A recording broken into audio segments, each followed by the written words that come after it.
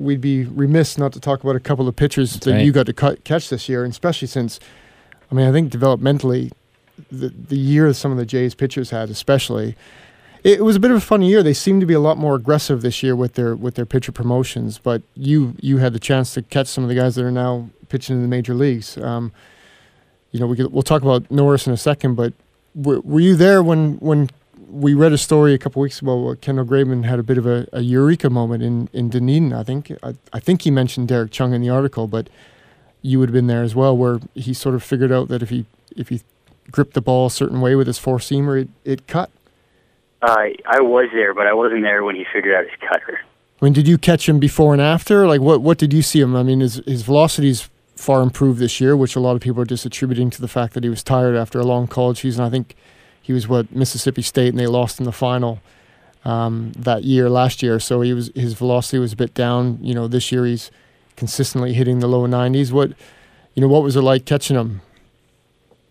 You know what? He lives down, and his ball moves. And he's got a pretty good slider, so that's just a combination for success. You don't see too many guys with like a true sinker these days. He's got it, and he's doing it around 90, 93, 94. So, and he's putting it where he wants. And if that's the biggest thing I say to my pitchers. Say, if you put it where you want it, these guys aren't going to hit. Play the odds here. And he's figured it out, and it's awesome to watch him pitch, and it's awesome to catch him too. It's probably great for the infielders too. Lots of action for those guys. Lots of action. A lot of ground balls. And I'm guessing it's the same with Dan Norris this year. Is that his mechanics when he came into the system were, he admitted himself not quite right, but he seemed to get things figured out the back half of last season with Lansing, and then this year, I'm guessing it was the same thing. He was just putting it where he wanted and going from there. Absolutely. Norris has some of the best stuff I've ever caught. So once he starts, really locating where he really wants, he's going to be one of the better pitchers in the major leagues.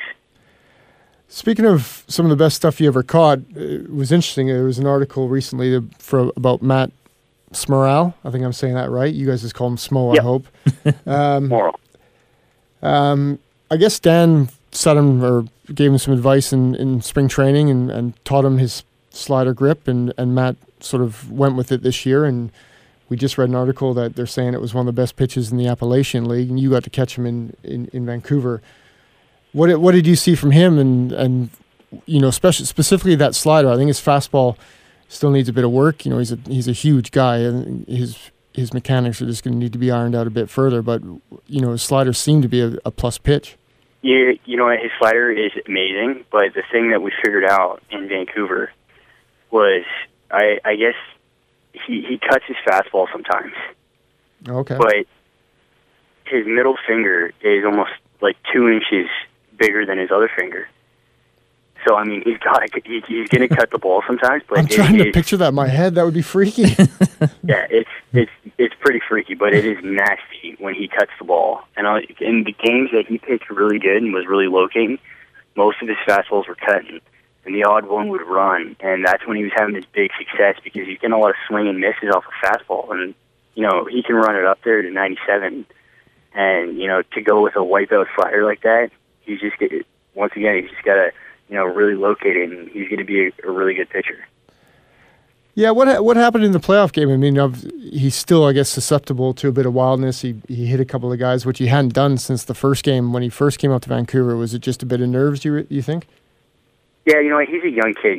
He's 19 or 20, and it's a big situation for a kid to be in. Yeah. And a lot of those hitters that they had were older guys, and a lot of them just, they got on the plate, and it just wasn't his game. Right.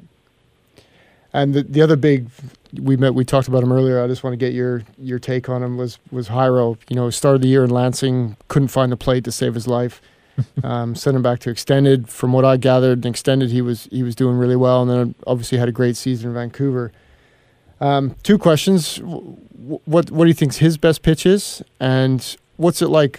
From what I could gather, he doesn't speak a ton of English. So what's it like working with a guy that speaks primarily Spanish, and you might have a bit, but I'm guessing not a lot. I could be very wrong. Sorry if I am. You know what? I can get by. Like I know the pitcher's lingo or whatever, but Jairo's actually pretty good. You know, he I caught him last year too, and you know his English keeps getting better. So, right. You know, and my approach with those Spanish guys is, you know, I always really make sure they know who I am and we're working together, because you know there's nothing worse than a pitcher being out there throwing to a guy he doesn't know. You know. Yeah. So I always just try to, you know, have some sort of communication, or just, you know, joking around with them, or, you know, figuring out that. But Jairo's pitches fastball.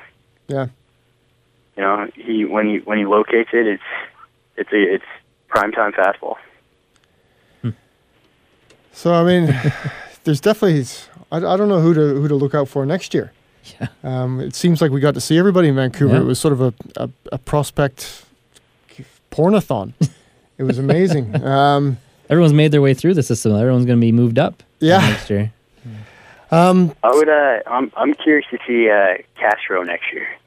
Yeah, that was going to be my question. I looked at you guys' dates, and it looked like you maybe crossed paths for 4 or 5 days in Lansing. So maybe you didn't get to see him throw?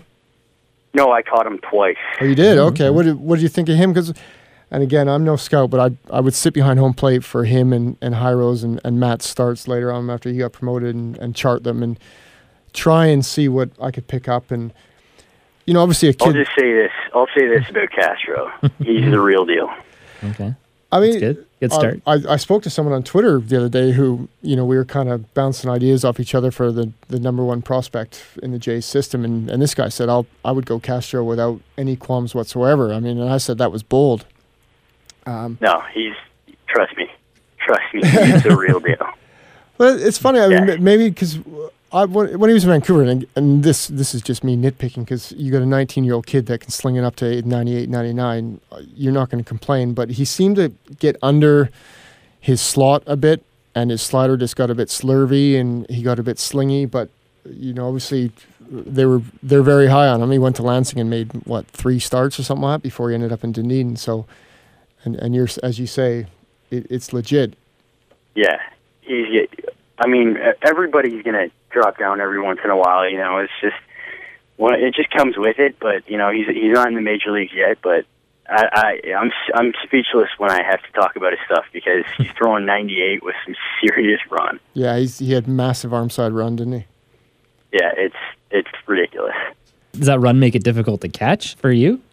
Yes, it does. You know, every time about hitting it, I'm like, damn, I got to catch it every time. Another guy actually was Alberto Tirado. His two-seamer looked like it was all over the shop, you know, and I think that's part of the reason why, you know, he couldn't quite get it right in Lansing and was in the bullpen in Vancouver. But man, when I saw him, I'm pretty sure you were catching. I saw him pitch for an inning, and his slider is unbelievable. And then he would throw a two-seamer that was it would move a foot or two. Yeah, I'm trying to get him I was trying to get him to throw his fastball more. Because when he would throw his fastball, it would be ungodly, or his slider, it would be ungodly. Right. But you know, he throws so many sliders, the hitters, they get to see it, you know. So it's the almost surprise effect is kind of eliminated. But you know, when he's got his fastball on, that's when he's going to get a bunch of punch outs, because then, you know, guys are going to be trying to swing earlier, and then if he's got that run on his fastball, they're going to get ground balls. But if you get him deep in the count, he's going to strike everybody out. Yeah, do you reckon it was just a bit of confidence? You know, he wasn't spotting his fastball all that well, so he just switched, you know, and his slider was given that opportunity just to throw strikes? Yeah. Well, I mean, you know, with him, you got to figure out which is going to be his pitch that day. If he's not locating his fastball, he does locate his slider a lot. So, you know, we go to that.